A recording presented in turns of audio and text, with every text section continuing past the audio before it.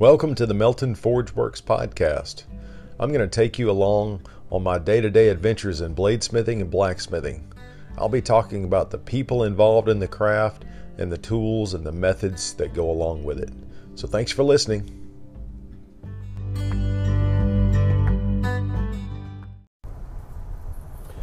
All right, I'm back. It's Sunday and it's about, 2 o'clock in the afternoon.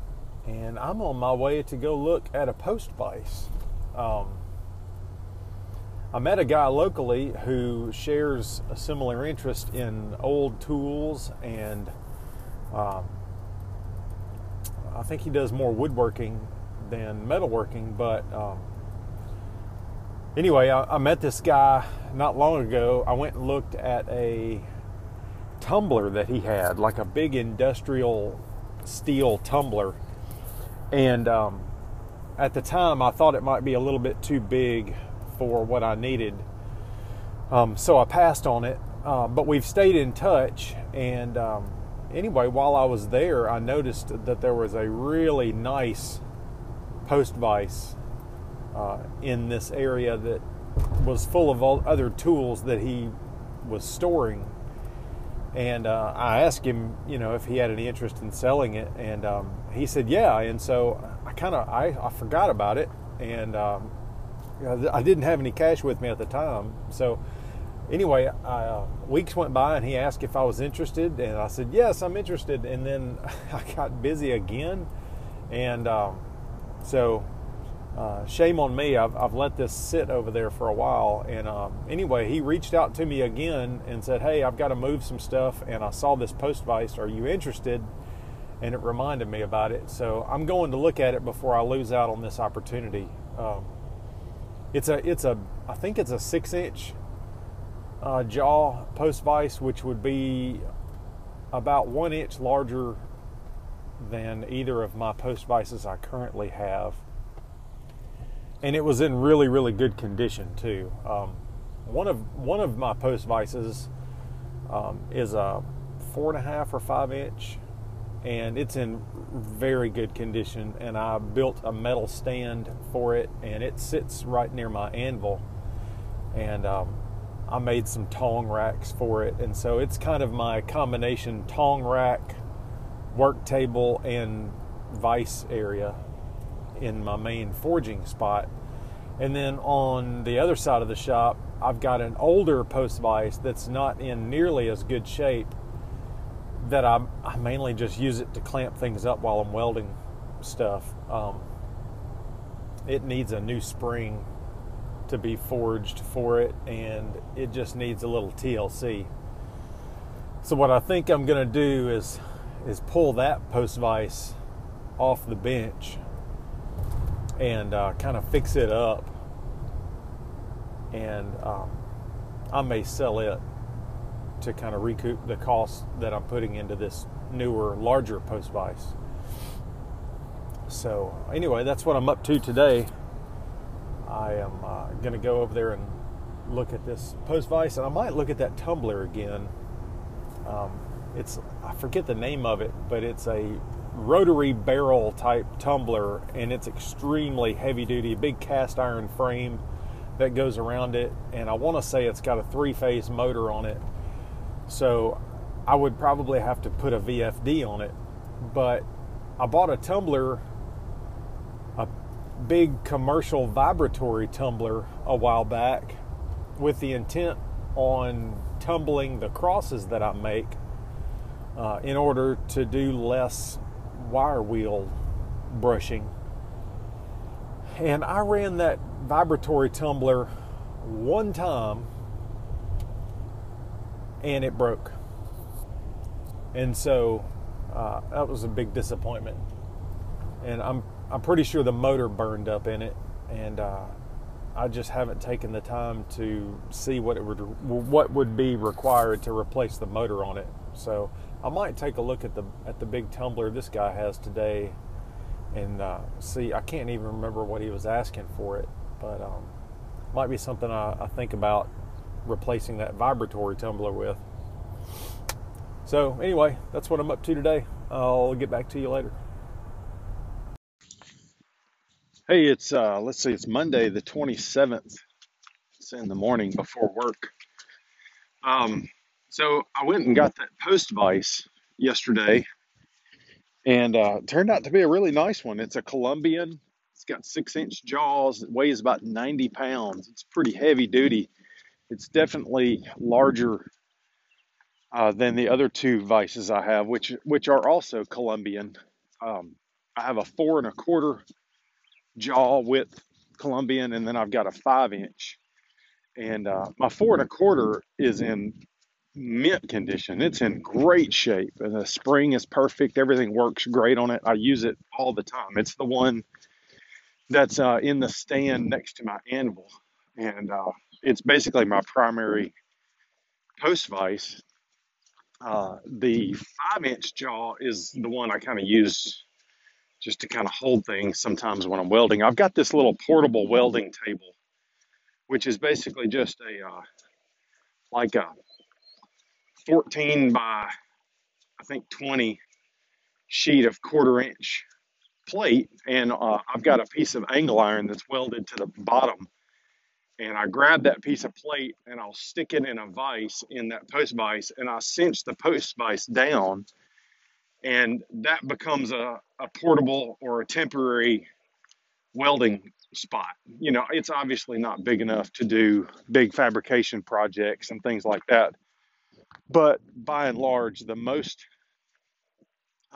biggest kind of welding that I do is on smaller items. You know, I'm welding up tooling or repairing small things or sticking pieces of metal together. And, you know, for that kind of stuff, that little small uh, welding table works great. And it's really cool. I can take that little piece of plate and move it to my other post vise near my forge area and create another table, you know.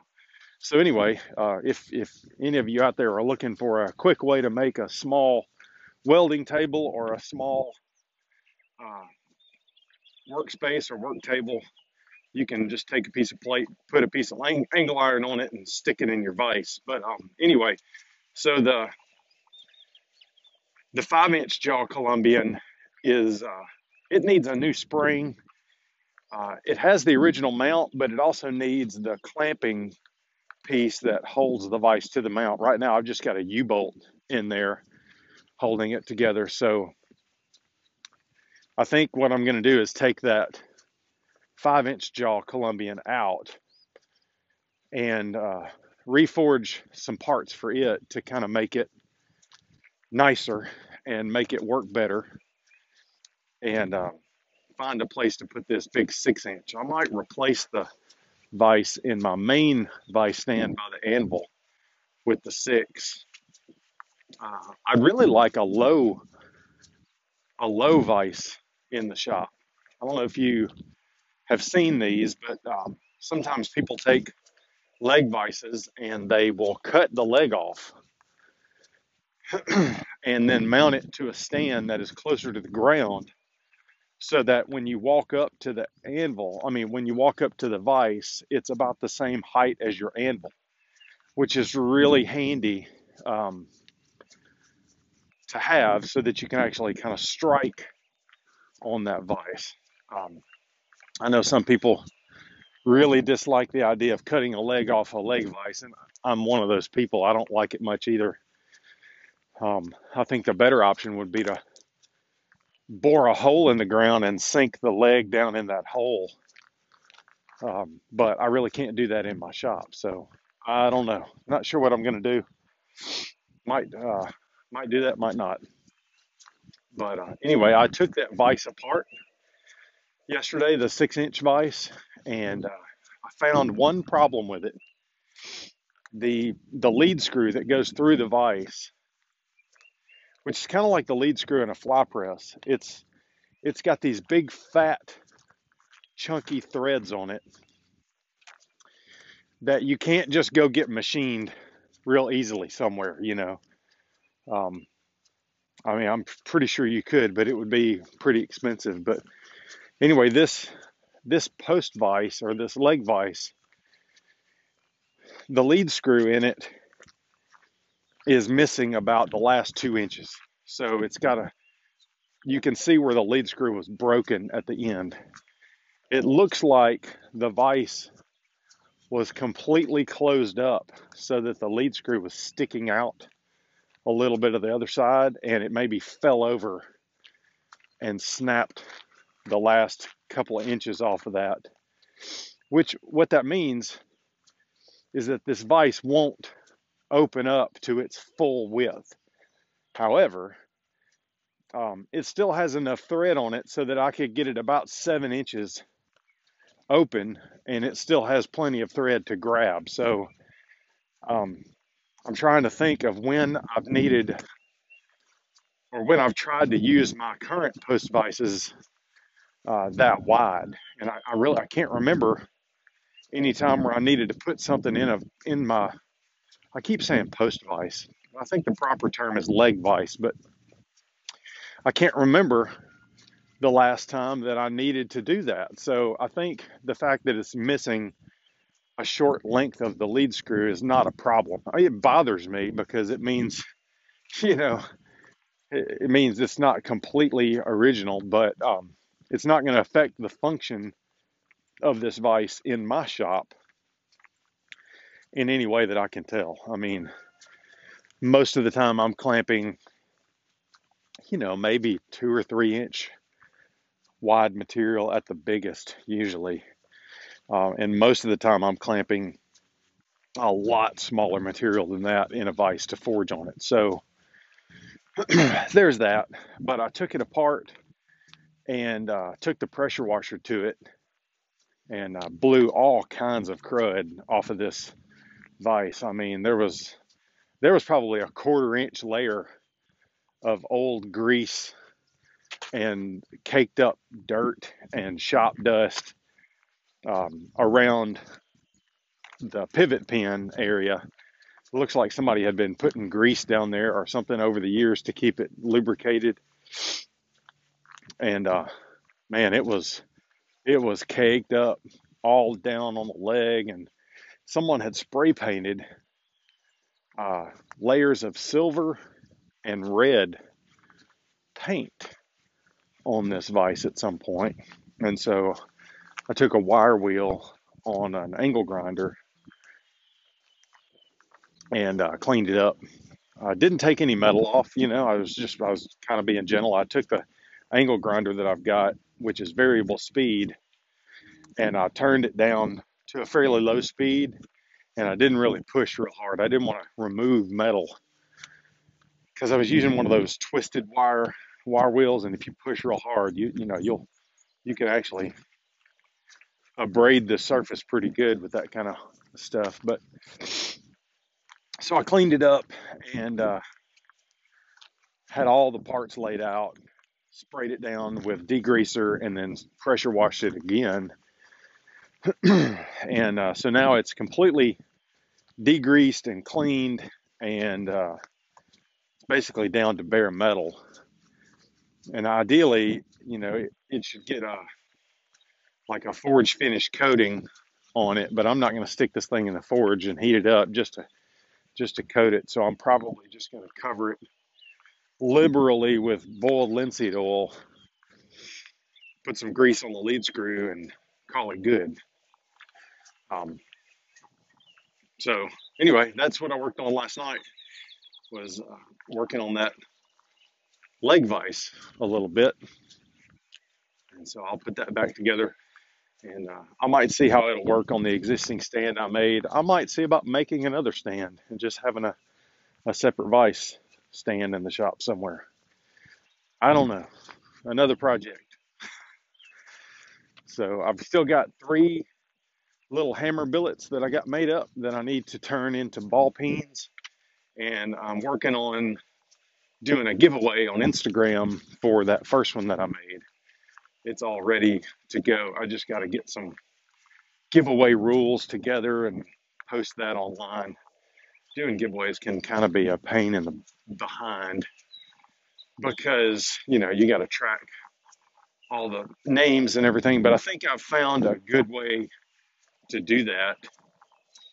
Basically, you open the you open that particular post on a PC and you can select all the comments and export that into an Excel spreadsheet. And then you can do a duplicate finder to see if people have entered their name twice, or if people have commented, which would put their name in twice. And then that will give you a complete, unique list of names, which you then can look at the number of rows in your spreadsheet, and then you can just go to a random number generator and generate a number, and bam, you got your winner. So I think that's what I'm going to wind up doing.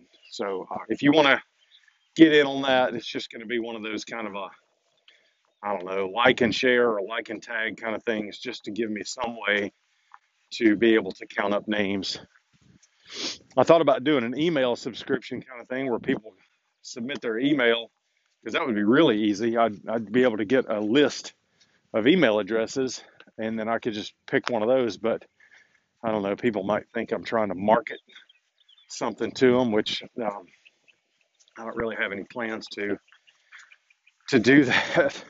But I'm just looking for a way to do this contest fairly quickly and easily. So anyway, I'm going to work on that later today and try to put that post up maybe tonight, maybe Monday night. So not sure when this podcast will air. Probably Wednesday or so, I would think. So anyway, I'll see you in the next segment. Well, it's lunchtime, same day. Man, this is kind of a personal note for the podcast, and I'm sure some people may not really care, but we have family pets like most people, you know, and we lost one of our dogs just a few months ago, and that was kind of rough. And the other day we found our male cat, a little cat named Buddy. We found him in the backyard. He had, there's a horse farm behind our house, and he had apparently been kicked or stepped on or something by one of the horses back there, and he was in bad shape. And the vet's office just called us and said that we're probably going to have to make a pretty tough choice tomorrow. And, you know, with my kids going through this whole lockdown scenario, it's been hard on them.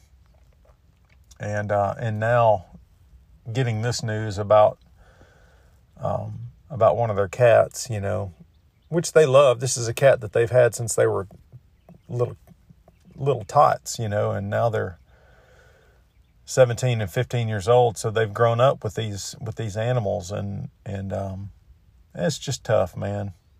It's no fun. One of the hardest parts about being a parent is seeing your kids suffer or hurt. And again, I understand this is just an animal or just a pet, but to us it's family, and it hurts and it's hard. And one of those things we didn't expect, you know, and it's kind of just a kick in the pants during a time when we're already struggling to try to stay upbeat and to stay busy. And anyway, it's just kind of a big bummer. And I don't know, just kind of wanted to share that and just talk about it a little bit. It's one of those things that comes and happens in life, and I know it'll happen again. You know, everybody that gets a pet and then eventually loses that pet, they always say the same thing, or at least I do. I'm like, that's it. I'm done. No more dogs, no more cats. We're done. It's too hard. And then time goes by, and you get another one, and you love that one, and then you go through the whole cycle again. It's just part of life, I guess. But it's no fun. So anyway, on a different note, I've been thinking about the tooling that I need to make for the 88. And I want to make a bunch of different kinds of spring tooling. I've been going back and watching some of Brent Bailey's videos again. And I think I mentioned him in the last podcast. And so once again, if you don't know about Brent Bailey, go watch his videos on YouTube.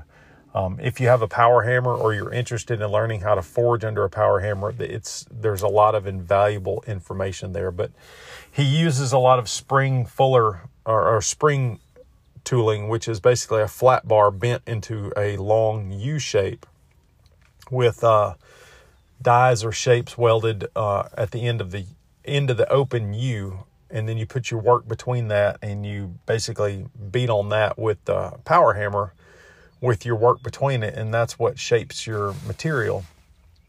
And so anyway, I want to make a bunch of tooling for the 88, and so I just ordered some 3/16 by 1 inch flat bar and some 1/4 inch round bar. The 1/4 inch round will become tools for things like flatters and swages and stuff that'll go on the hammer. But I ordered 40 feet of the 3/16 by 1 flat bar and 40 feet of the 1/4 inch round, and it was like, I think total tax and everything was $55. So I think I've said this in a prior episode as well, but buying steel is not super expensive, and the more you buy, the cheaper it is, especially if you buy from a steel company rather than like a big box store or something like that. So I'm going to go pick up that stuff later today and make some tooling this week. I've made a little bit more progress on my order of crosses that I'm working on.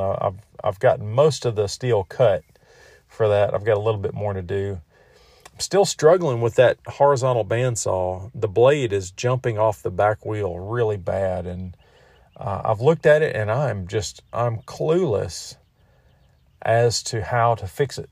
So I might make a video. I might take a video of that bandsaw and what it's doing, and let some people take a look and see if anybody else has some suggestions on how to fix it. So I might throw that up on Instagram or IGTV sometime soon. So anyway, sorry for the depressing update, but just part of what's happening in my world. So see you in the next segment. Hey, I'm back. It's Tuesday afternoon, and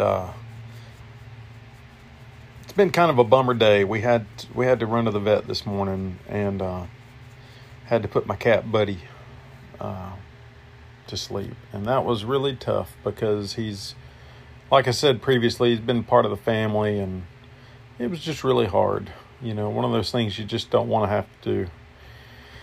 So, but it was the right decision, and sometimes with pets you have to do those kinds of things. So anyway, it's been kind of a bummer on the week so far, and but I did get out in the shop last night and worked on some more tooling for the power hammer.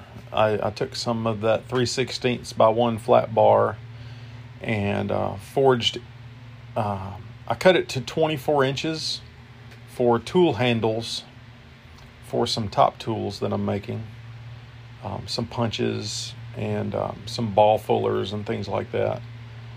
And then I took 36 inches of it and welded some round bar to the ends of that to make some fullers for hammer making. I made some 5/8 fullers and some 1 inch fullers. I posted some pictures of those to Instagram so you can kind of see. I took my cues again from Brent Bailey. He's got a video out there. If you go look, it's called Tool Handles, I think is the name of the video. And it just details how he makes his tool handles. So I've been making all of my tool handles basically after that pattern. And so let's see.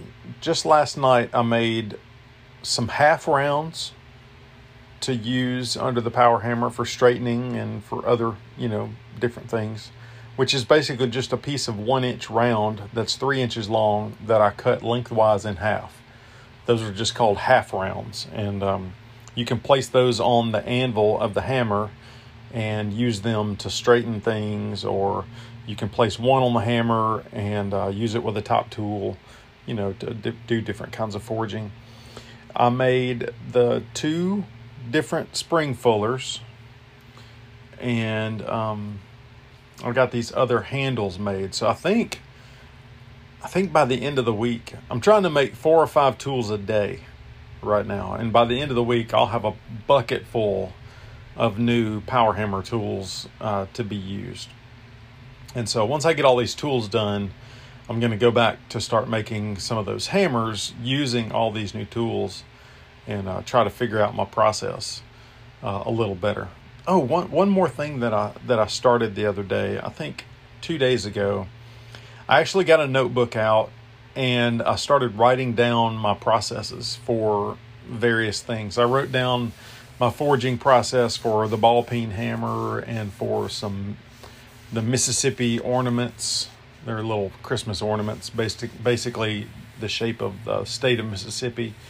Let's see, the candle holders. I wrote down all these steps and I drew some little drawings out beside each one. And so when I get all this tooling done, I'm going to take the notebook and go to the pages where I wrote down all the steps for forging out the ball peen. And I'm gonna step through those steps and make notes where necessary and finalize that. And I think once I get all those notes finalized and put together, I'll try to take some pictures and share those out. I might eventually try to put all that into one kind of a book of all my different forge processes, kind of like other guys have done. Not so much a how-to book, but just a process book on forging. But anyway, I do like the idea of keeping a shop notebook, a forge notebook, and so I'm going to try to keep that going. Whenever I work on a project, I'm going to either create a new page or go to the notes that I've already made and try to constantly write down improvements to the process as I figure them out, so that I don't forget them. Because if you don't make something for several months at a time, it's really easy to forget. You don't really forget how to make the item, but you forget some of the tooling you used, and you forget some of the ways you use different machines. And so I think it's really good to keep up with all that. So anyway, I might post a picture or two of those notes along with this podcast when I get done. So anyway, that's just an update for today. I'll check back tomorrow. Bye. Okay, it's Thursday afternoon. Well, it's right at noon on Thursday, and taking my wife's vehicle to the dealership to get an oil change done. It's overdue. Got to get it done. I got in the shop yesterday evening and did some more forging. I cranked up the 88, broke out the new spring fuller tools that I made, and I had 3 of those 1-pound hammer billets left, and I ruined one right off the bat. So I made this new round eye punch yesterday, and I decided to try it, and it was just it was too big of a punch for that small of a billet, and I smushed the eye off to one side pretty bad. So I chunked that under the forge, and I grabbed another one of those little 1-pound billets and punched the eye on the press real quick, and then I went back and did the drifting on the 88 using a new hammer eye drift that I made out of some 4140, and that all went really, really smooth. It worked really great. The drift I made is slightly longer than the one I've been using, but it's still a stubby drift that I can grab with my tongs, and I can drive in with either the press or the power hammer, and I don't have to go over to my swage block and drive a big huge drift into place. I can just drive these small drifts in and then grab it with tongs and work the hammer shape out like that. But anyway, I went through that process, and I started using the spring fullers to try and do the fullering to separate the faces out on the hammer, and I just wasn't used to that process.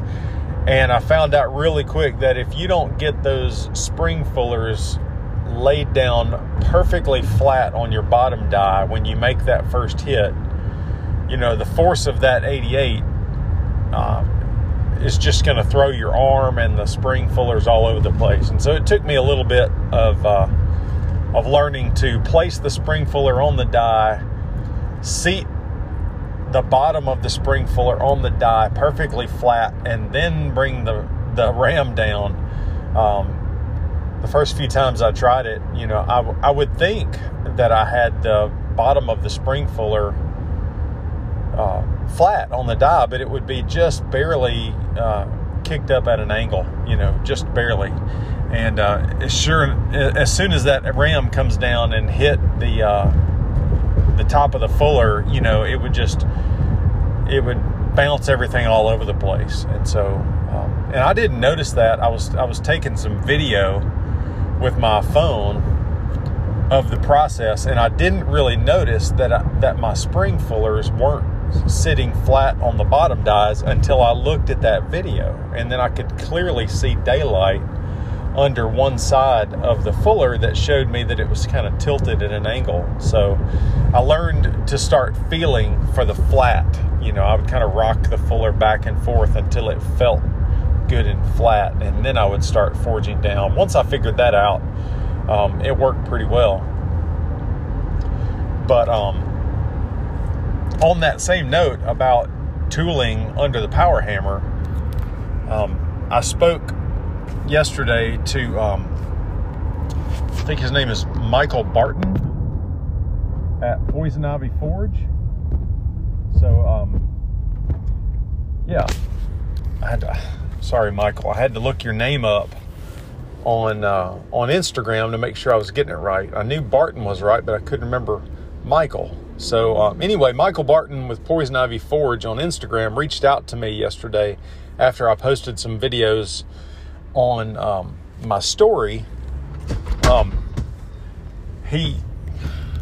That was a pro. I don't know if you heard that, but I just took off at a red light, and I have a propane tank in the back of the vehicle, and it rolled back and hit the back door kind of hard. But anyway, Michael Barton reached out to me and was telling me that one tip that he's found with top tools and punches is to run a bead of weld on the top of the flat bar above the punch or whatever shape is welded to the end of your bar. And that bead of weld gives a surface for the top die to strike rather than striking the side of the bar. So it's maybe kind of hard to visualize, but let's say you're holding a piece of 1/4x1 flat bar in your hand, and you have a cylindrical punch welded to the end of it that you're trying to drive down into a rectangular billet.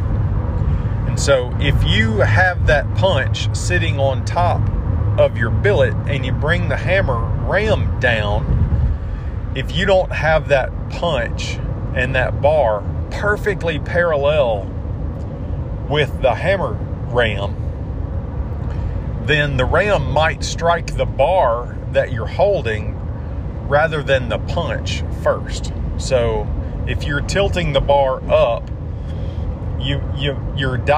your ram might strike that bar before it strikes the top of the punch, if that makes sense.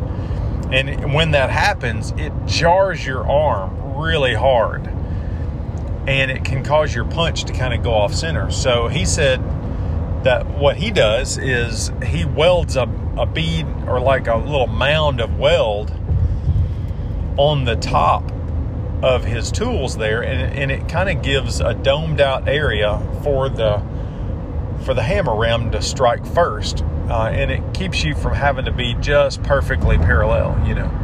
So that's a really great tip.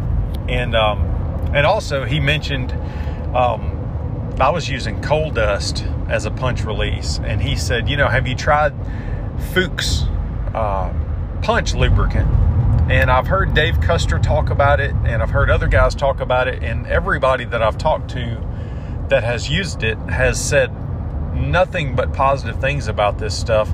It's supposed to be like a graphite-based lubricant specifically for forging. And as I understand it, you just kind of dip your tool into the lubricant, and then as you drive down into a billet or into some metal, it helps to release the tool. So I ordered some of that yesterday. I think a pint was like $22 or something shipped. It wasn't that bad. So anyway, big thanks to Michael Barton at Poison Ivy Forge for those tips. Those were both extremely helpful. I'm going to go back and I think instead of running a bead of weld on the top of my punches, I'm just going to take a little tab of steel from my scrap bucket, you know, like a little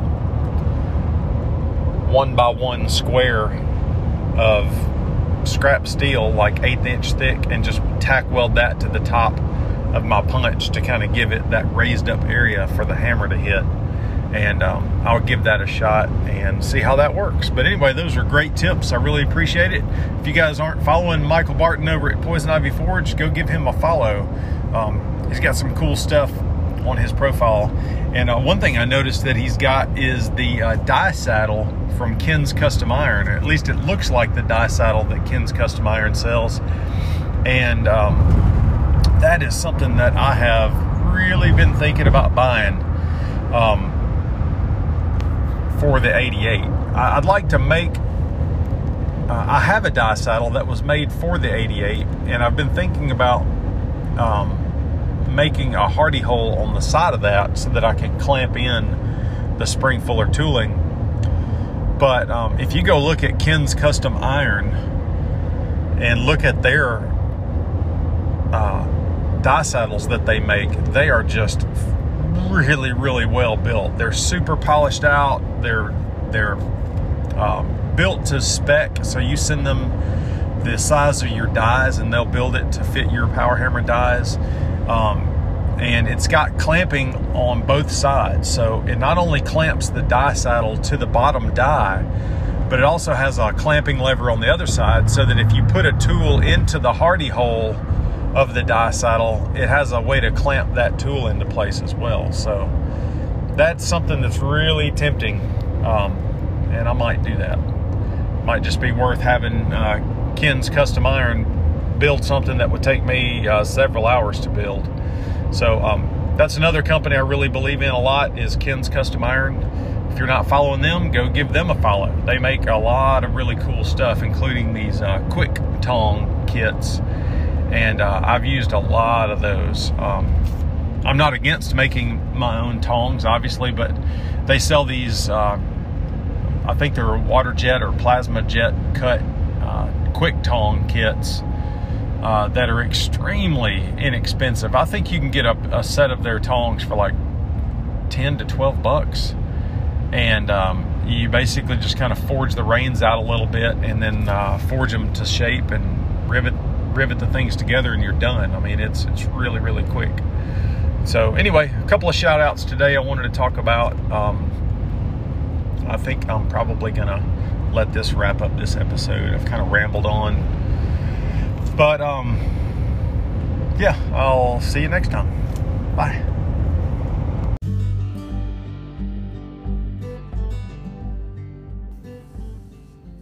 It's about 10:30 on Thursday night. I think I'm going to let this put an end to this particular episode. I put the big 100-pound post vise all back together today. I did find out that the numbering on it, there's a 00 on one leg, and you can just barely see a 1 in front of that. So from everything I've heard from everybody else, this is supposed to be a 100-pound post vise, and I got it all back together today. It looks really great. I think I'm going to mount it in my stand where my current 4 1/4 inch jaw Columbian is, and so I'm going to kind of upgrade that area. But So that's all back together and ready to be mounted. And let's see, today I had a friend come over. His name is Mark, and he's got a handle on Instagram called Twisted Boxes. So anyway, he's a local guy here in Mississippi and knows an awful lot about machinery and old machinery and bandsaws and stuff like that. I had him come over and take a look at my Wilton, and he helped me kind of figure out what was going on with it today. So I think I've got it sorted and cutting again, so that's a really good thing. And oh yeah, he also brought over an old impeller that's solid bronze. It's a bronze casting, and I think sometime in the near future I'm going to tear that down into little pieces. I've got a crucible. I'm going to stick that in the forge, and we're going to try to cast that into some bronze ingots and make some bronze hammers out of that stuff. So that'll be fun, something different. Anyway, yeah, I think that's going to end it for me for this episode. Thanks again for everybody that's been sending in feedback and all the tips that I've been receiving on the different projects that I talk about in the podcast. That's been a really cool thing.